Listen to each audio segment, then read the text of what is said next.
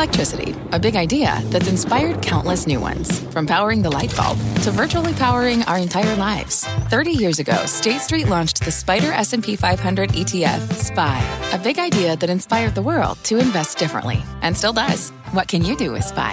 Before investing, consider the fund's investment objectives, risks, charges, and expenses. Visit ssga.com for a prospectus containing this and other information. Read it carefully before investing. SPY is subject to risks similar to those of stocks. All ETFs are subject to risk, including possible loss of principal. Alps Distributors, Inc. Distributor.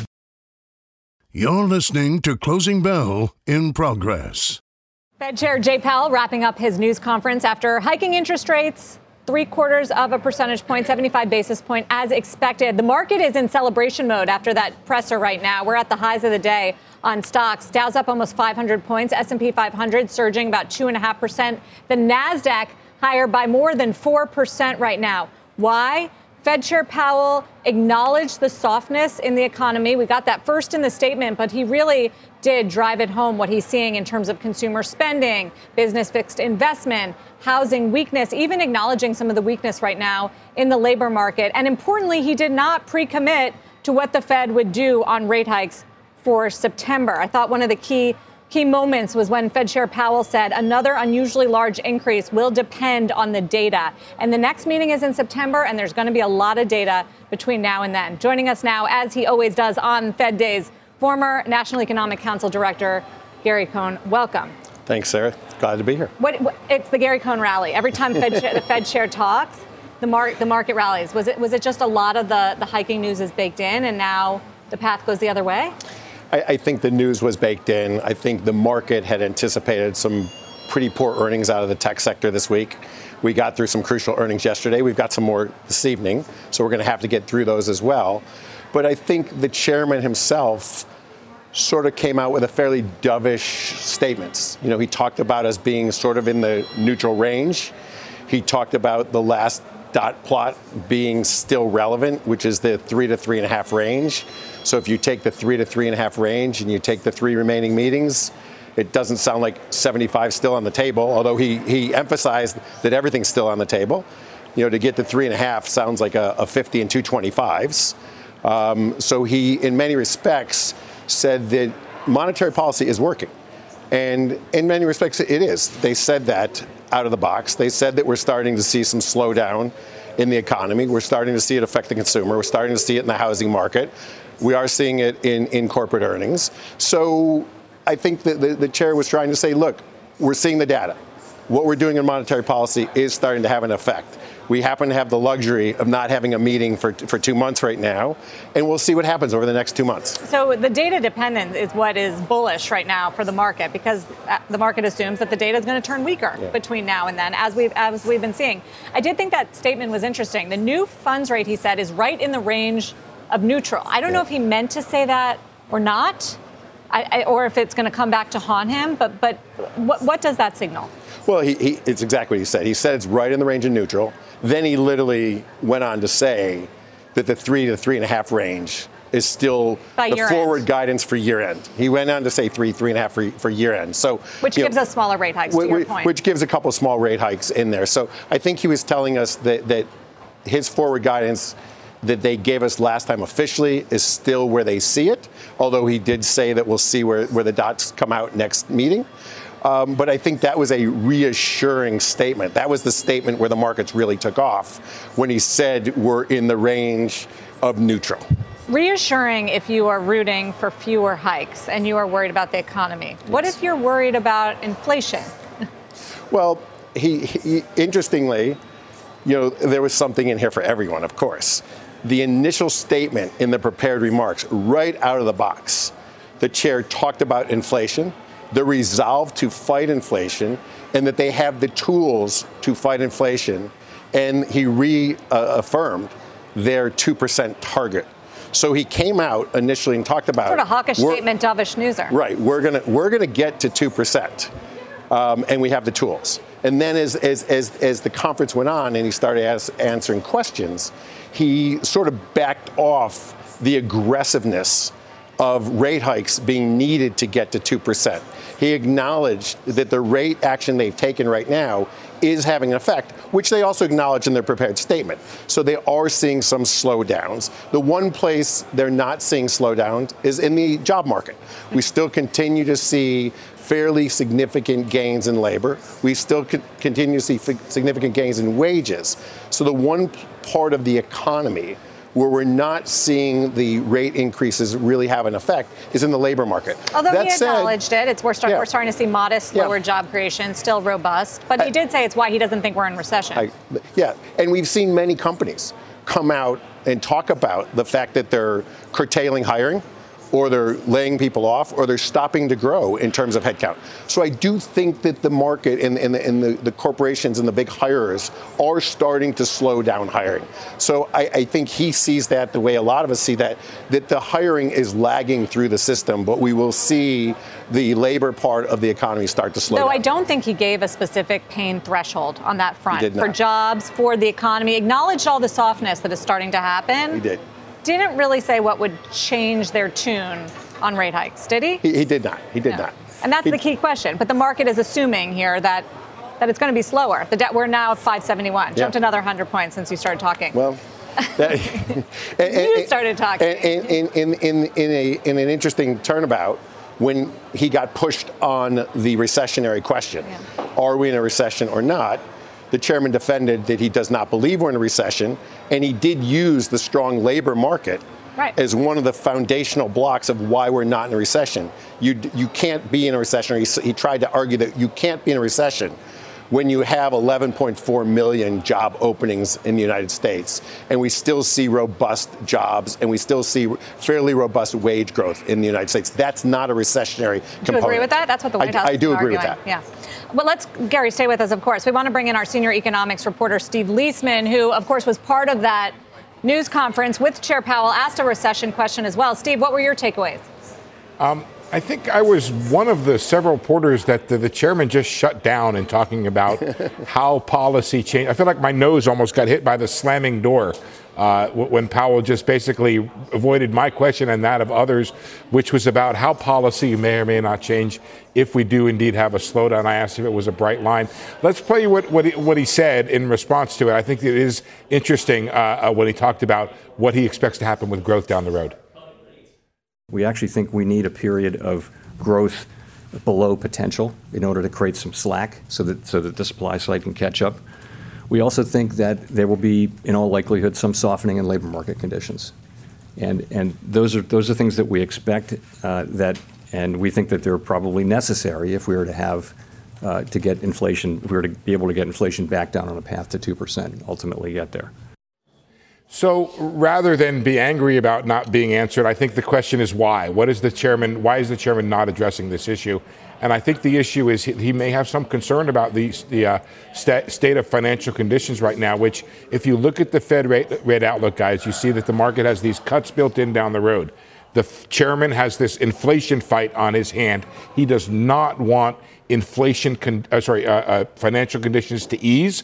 And so he wants to avoid any talk at all about what might happen to policy in the event that there is a recession or a more severe slowdown. He is staying on point, I think, is the way to put it when it comes to this idea that right now inflation is the problem in front of us. Inflation is the problem we're addressing. And if there's other problems to address, we'll deal with those later. I guess, but Steve, that's not what the market reaction is telling us right now. At least bonds are rallying big time. The dollar's weakening. Financial conditions are easing. The stock market is rallying because they're reading his words about data dependency, about the fact that we're at the neutral rate, the fact that he said that there's still a lot of tightening in the system that is yet to hit the economy.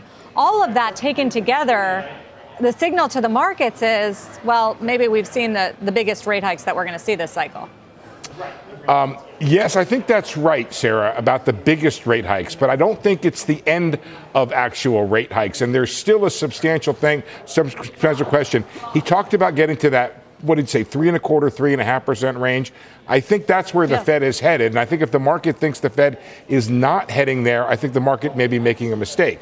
The question becomes, but Gary's point is, even if it heads there, we head there by year end. Those are smaller rate hikes. That we get 3 more meetings this year. It's not 75 basis points. No doubt about that. But the question and the debate right now, Sarah, as you know, is about what happens afterwards. What happens? Is it 3.5% to to 4? Or is it 3.5 as the market is priced back down to 3? As you know, Sarah, because I know you talk to the same people I do in this regard, there are some people out there that think the Fed has to go much further than that. And Chair Powell is not talking about that situation right now. No, he's not. Steve, thank you very much. Steve Leisman. So do you think we go higher than that? Do you think it's going to take more than that to tame inflation? Look, I don't know. I mean, I think we are in this situation where we know that the rate hikes do take time to filter through the system. The places where they hit immediately, which is consumer credit and long-dated mortgages, we are seeing the impact very quickly. So other parts of the economy, we know that for the rates to affect the economy, they do take time to get through the system. We've had some fairly large, we've had consecutive 75 basis point increases in the system. We have to see them filter through. So as I said, the chair has the luxury right now of literally 8 weeks till they meet again. 2 CPI reports, exactly. 2 jobs reports. He gets 2 of everything. Yeah. He's got the luxury right now of waiting to see another 8 weeks to see how this increase, as well as the prior increases, filter through the system. We'll get through this quarterly earnings cycle. We'll see what the markets do. We'll see what financial conditions do, and we'll come back. He left himself enormous amount of wiggle room. He did say 3.25, 3.5, but then on the question of, how did you decide on 75 basis points, he clearly left himself open for any rate increase he wanted. Sure. He said, I could go to 100. He said, I can go to any number I want. He didn't take anything off the table. He left 100 basis points on the table, and he left 25 basis points on the table. So the problem is the economy has now started to soften in various parts of the economy. And I do wonder if he's going to get more blowback from the public, from politicians. Earlier today, I interviewed Senator Elizabeth Warren. She had the op-ed this weekend. Yep. Her point is, the Federal Reserve should not purposely take us into recession and increase joblessness, especially if they don't have the full tools to address inflation. Just listen to what she said. Increases in the interest rate won't fix any of those. And Jerome Powell has actually admitted that in testimony before Congress. And yet he continues to drive forward with what so far have been historically fast, aggressive, high interest rate increases. So if it's not going to help bring down a lot of the prices in our economy, what it can do is actually pitch this economy into a recession. A lot of people do agree with her that he should not be going so hard at a time where the economy is weakening. I took the other side, obviously, because the Fed can affect demand, and it's clearly working. You're seeing commodity prices fall across the board, and inflation is a problem. But there is a school of thought that why would we want to wreck this really great jobs market? Well, there's a lot to unpack there. So I'll go a little bit on it. So first of all, this is a question that we've talked about. Is this a demand issue or a supply issue? And if we're just raising rates to kill off demand, but we really have a supply issue, it's not going to have an effect. A little both, right? So there's a little bit of both. But we know there's a supply issue. We know that on the commodity side, there's a supply issue. We look at what's going on with natural. We're talking about the great thing that's happening in the oil market and the gas market, but what's happening in the natural gas market? As supply tightens up there, we're seeing record high natural gas prices. So there is this debate on supply versus demand. There's another debate here on the Fed's mandate. The Fed's mandate is not made up by the Fed. It's her. Exactly. Yeah. So if Senator Warren wants to change the Fed's mandate, they can change the Fed's mandate. But right now, Chairman Powell is executing on the instructions he has been given to go after and try and have normalized employment growth and normalized prices at 2%. So he is effectuating what he's been told to do. He's not making up the rules by which he's playing. So, final question, and we asked you the same thing last time when you were here, whether you're a buyer on the Powell presser. Last time you said yes, and stocks are significantly higher thanks to this month's rally since last meeting. What about after today? Well, I think based on what you heard today, it's clearly on the more bullish tone. I think that companies that have missed in any way, shape, or form have been punished by the market. So I think there's still value out in the market. So the answer I have today is the answer I gave you a month ago. I'm more of a buyer today than a seller. Because they're cheap prices and because you like the way the Fed's going? The Fed seems to be forecasting that there's 100 basis points left. As Steve said, we don't know what's coming next year, but it feels like the impact of higher rates are in the system. They're slowing down. We know they're slowing down certain markets. We know they're slowing down the housing market. We're seeing the consumer move out of goods. We're seeing the consumer move more into services, which is the natural economy. But some of that services is pent-up demand. Some of that pent-up demand is going to go away. I think we're going to go into a more normalized environment. So I'm more optimistic than negative. You almost sound like you expect a soft landing.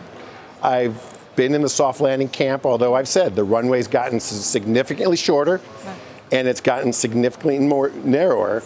And as the chair said himself, the path is narrower. The path has gotten considerably narrower the longer we sit with higher and higher inflation. Gary Cohn, thank you as always.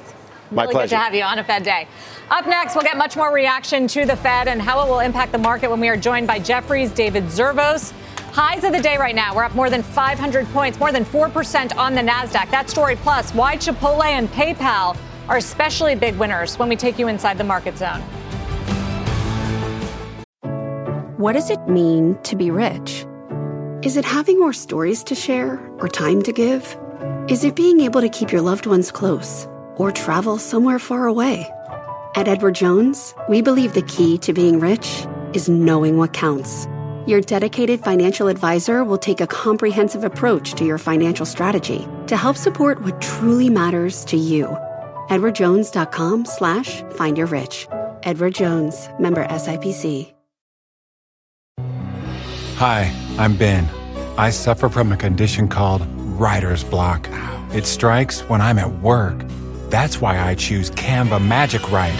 It works fast, generating text in seconds, thanks to AI. Common side effects include increased productivity, compliments from coworkers, feelings of satisfaction. Now I can say bye-bye to writer's block.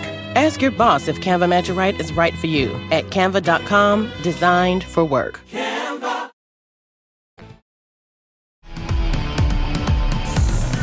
We are now in the closing bell market zone. Ally Chief Markets and Money Strategist Lindsey Bell here to break down these crucial moments of the trading day. Plus, Jefferies' David Zervos on the Fed and this rally. Kate Rogers also joins us on Chipotle. Let's get straight to the Fed-fueled jump for stocks. Major averages moving sharply higher. It's broad. It happened during Fed Chair Jay Powell's news conference just about a half an hour ago or so. NASDAQ is the biggest winner. It's up more than 4%. But every sector in the S&P right now is higher. It's being led by communication services, technology, and consumer discretionary groups. Utilities is doing the least best. It's up a third of 1%. Lindsey, did the Fed Chair and earnings and just everything going on this week, has it changed anything for you in that this rally, which we've seen a nice move in July, could be sustainable? You know, I think that as far as the market goes, we're probably going to trade a little bit sideways going forward. Of course, the news we're getting this week is good news, but, you know, yesterday was a different story. So I think with what the Fed is saying, especially in Powell's conference, he sounded more dovish than the actual release sounded. So that was good, and I think the markets are reacting to that. We could be coming closer to the end of this Fed rate tightening cycle than we are closer to the beginning, too. So investors see that as a positive, although they're saying that because there's an increased likelihood of us going into a recession, even if he doesn't believe we're in a recession now. So I think we're still on watch. We're going to still be very reactive to any data point that we get, especially regards to jobs and inflation. And I think it's just we're in this kind of wait and see mode. We're going to hear what the Fed says in August at Jackson Hole. Yes, thank you there. And then we'll get to September. So we have a little more time between Fed meetings here than we have over the last 3 months. So we have a little breathing room, and I think the market appreciates that. So we've got every sector higher right now. Lindsey, you're the earnings queen. You always go through all the estimates and what we've been getting so far. What do you make of it as a signal for the economy, and which groups would you stick with? Yeah, I mean, it's been a great earnings season so far, a lot better than what most people have expected. I expected the second quarter, though, to be good, and that's exactly what it is. We're only about 35% of the way through, but we're going to get more this week and next week. Top line and bottom line beat rates are still very good, but guidance is coming down, just as everybody has anticipated. But guess what? A lot of that's been priced into the market. You're seeing actually positive reactions to lowered guidance from a lot of companies across sectors. Sectors that I would point out, though, is we are seeing tech, right? We got some numbers last night from Microsoft and Alphabet. They were disappointing, but investors found solace in the fact that Microsoft was able to reaffirm their guidance going forward, and they sounded more positive on the earnings call. I think corporations are being cautious here, and they're taking the pass from the markets that has already prepared for lower guidance. So they're doing what they've been asked to do. They're lowering their numbers, and we might see a benefit on this in the second half of the year with these lower numbers and the opportunity to beat them at a faster rate. So that's what I'll keep a watch out for. As far as industries go, I'm looking at consumer discretionary, I'm looking at tech, and I'm looking at healthcare. Those are three sectors that I thought the numbers had come down going into earnings season, and not just for the second quarter, for the second half overall. And we're seeing the outlooks, even if in places where that there are downgrades, we're seeing these stocks react very well, and the consumer has remained strong thus far too. And I think you heard that in a lot of the consumer companies recently, Visa, Chipotle, to name a few. Right, Chipotle is at the top of the market. Alphabet's up 8.25% right now, leading that group to the top of the market. Also, Meta, which comes after the bell, up 6.25%. For more on the Fed and the market takeaways, let's bring in Jefferies chief market strategist, David Zervos. David, what was your takeaway as it relates to for investors from the Fed chair, particularly that news conference, which seemed to make more headlines around his dovishness? You know, I wouldn't go so far down the dovish path, Sarah. I think there's a strong commitment to fighting inflation. And I think as we talked about after the June meeting when they did the 75 and kind of really pushed their credibility to, I think, cyclical highs, that they're just, they're warming the market up to the idea of what they have to do, which is be tough, bring demand down to meet these limited supply periods. Hopefully those go away soon. And we're getting closer to the end. And I think the most important thing for the market to take away from this was really that we're moving kind of baby steps away from forward guidance. They could have been more aggressive, and I sort of hoped they would have been, like the ECB did last week, and just say, look, we don't know. We're gonna surprise you, give you a little bit more, and then we're just gonna kind of go meeting by meeting. He did say meeting by meeting, but then he kind of waffled and said, hey, we kind of have this SEP from the last time. That's pretty good guidance. So he hasn't really thrown forward guidance away, but he moved it off to the side, and I think they're getting very close to moving forward guidance completely away and just going, not just saying meeting by meeting, but really having a kind of, an open path forward as opposed to where we are now, which I think is still trying to tell the market, hey, we got a 25 and a 50 and maybe another 25 and another 50 before the end of the year. That's kind of how we see it, but we're just not sure. That's a good step forward, and I think the market likes to see that end game. Right. Well, he did say that it's not going to be as clear with the guidance now that he says that they're at the neutral point. But then, to your point, he did mention the dot plot. Maybe we'll just get rid of that altogether. So what does it all mean for stocks and for bonds and for the dollar, which is increasingly pricing in cuts next year? Yeah, the cuts are a little perplexing. It's not perplexing in the sense that the market is giving the Fed so much credibility. They're saying, look, as soon as inflation starts to come down, these guys are going to be able to go back to their old ways of cutting rates as things turn down. I'm not sure the Fed's really going to embrace that. So I think those are a little bit premature in there. But we're splitting hairs, 25 or 50 cut in the next few quarters of 2023. At the end of the day, I think the story is really one of the Fed having earned the credibility to be able to do that if they need to, and the market giving them that.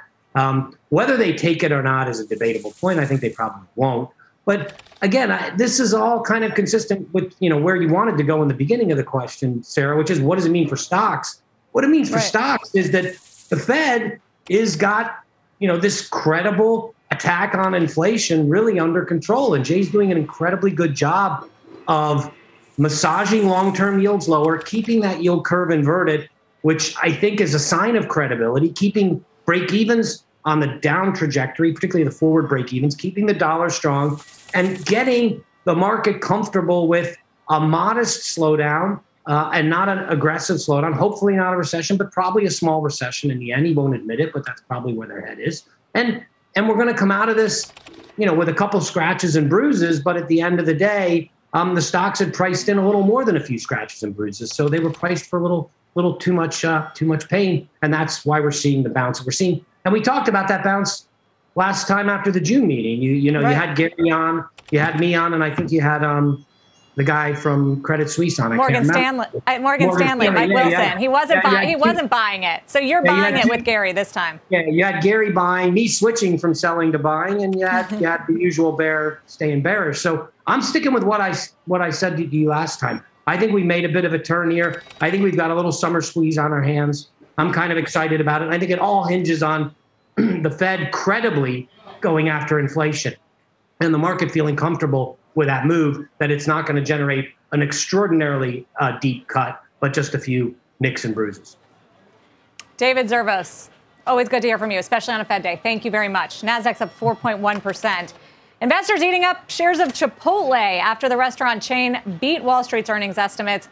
Higher prices able to offset that increasing costs. Earlier on Squawk on the Street, our Kate Rogers asked CEO Brian Niccol whether more price hikes are planned. Listen. Our value proposition is tremendously strong.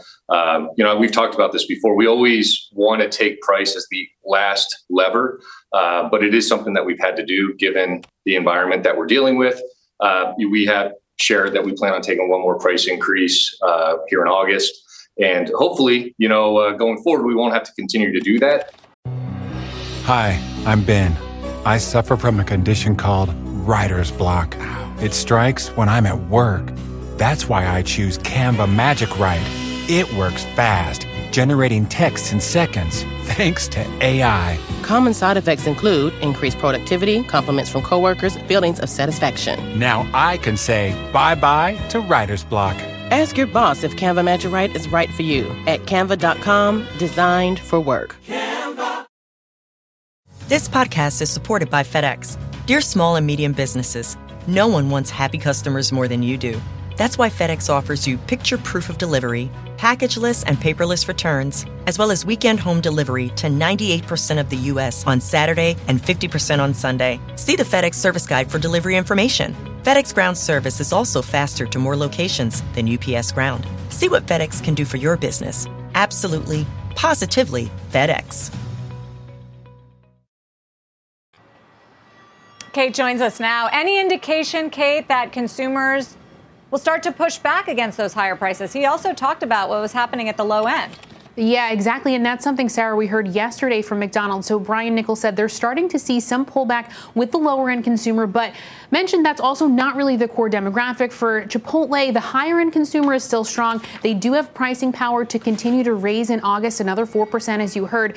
That being said, commodity inflation for things like avocados and beef have been very stubborn. So they're being transparent now about the hikes to come. And as he mentioned, in terms of value proposition for similar brands like a Qdoba, for example, they're still lower priced. And that's one of the reasons that the consumer really has been so loyal. And one other thing I'd mention, they've been able to hang on to their margins, too, even in the face of these rising costs. And investors clearly like to see that today. Lindsey Bell, Chipotle, an example. How do you find companies that have the pricing power and that also have greater exposure to a higher income consumer, which if you add that up, potentially that's why the stock is up almost 15% right now?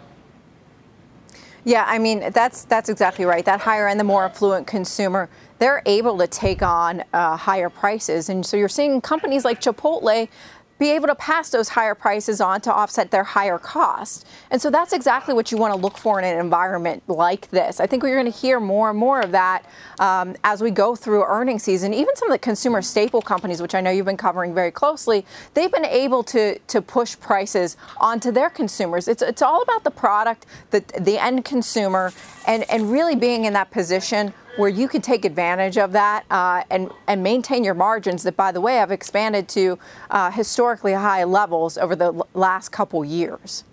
No, it's people need to eat. It's all about what the priorities are right now. The staple's doing well. Kate Rogers, Kate, thank you.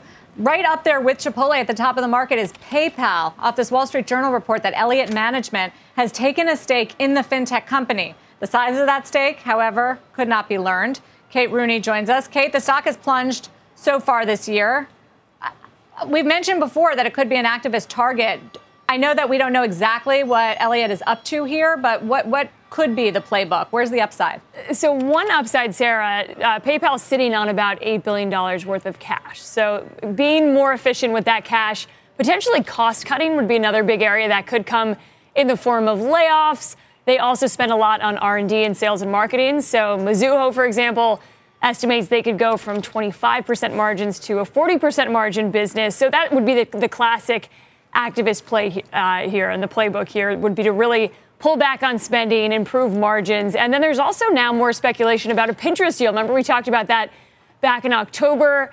Sources told us that PayPal had been looking to buy Pinterest. That deal was scrapped. Elliott also owns a stake in Pinterest, so there's some renewed speculation over those two companies potentially combining.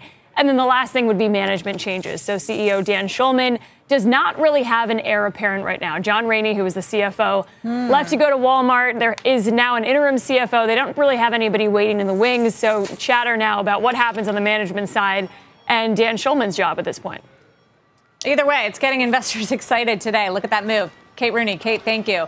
Alphabet and Microsoft both jumping today after earnings last night, as we mentioned. Just a few minutes, we will get results from Meta. Julia Boorstin joins us with the key number investors will be watching for. So interesting, though, Julia, to see Alphabet not really pull a snap when it comes to advertising falling hard.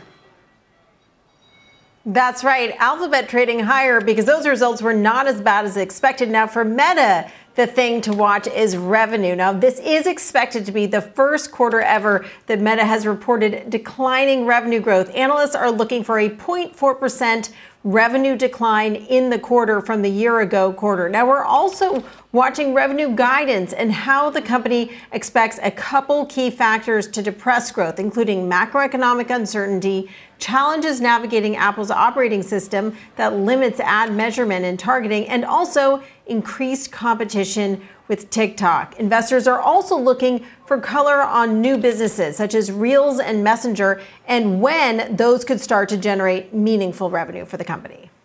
Sarah? Got Julia Boorstin. Julia, thank you. Lindsey, would you buy Meta into this report? I don't know. It's tough to buy into the report. Obviously, when the numbers that we got from Alphabet are a good sign that ad spending at companies like an Alphabet with the YouTube platform and potentially Meta, especially with an Instagram platform, could do well. And they're seeing that they could potentially be the share takers from others in the space when it comes to ad spend. So I think that's an encouraging sign. I think when it comes to Meta, look, the stock is really being down. The valuation has come down quite significantly. And there may be opportunity from that perspective, but I think they have a long slog ahead as they transform the business from a social media company to one that is really focused on becoming the center of the metaverse. So I think it's one to watch for sure. The other big event happening in the next 24 hours is we're going to get GDP on the second quarter. And if it's negative, that'll be 2 negative quarters in a row.